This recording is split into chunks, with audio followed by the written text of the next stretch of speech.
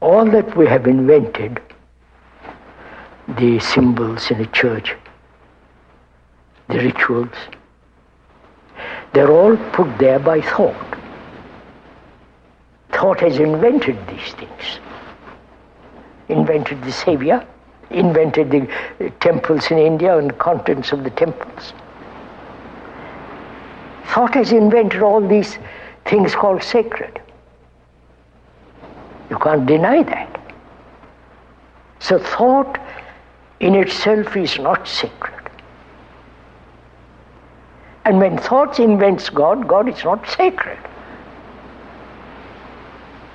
So, what is sacred? That can only be understood or happen when there is complete freedom from fear, from sorrow, and when there is this sense of love and compassion with its own intelligence. Then, when the mind is utterly still, that which is sacred can take place.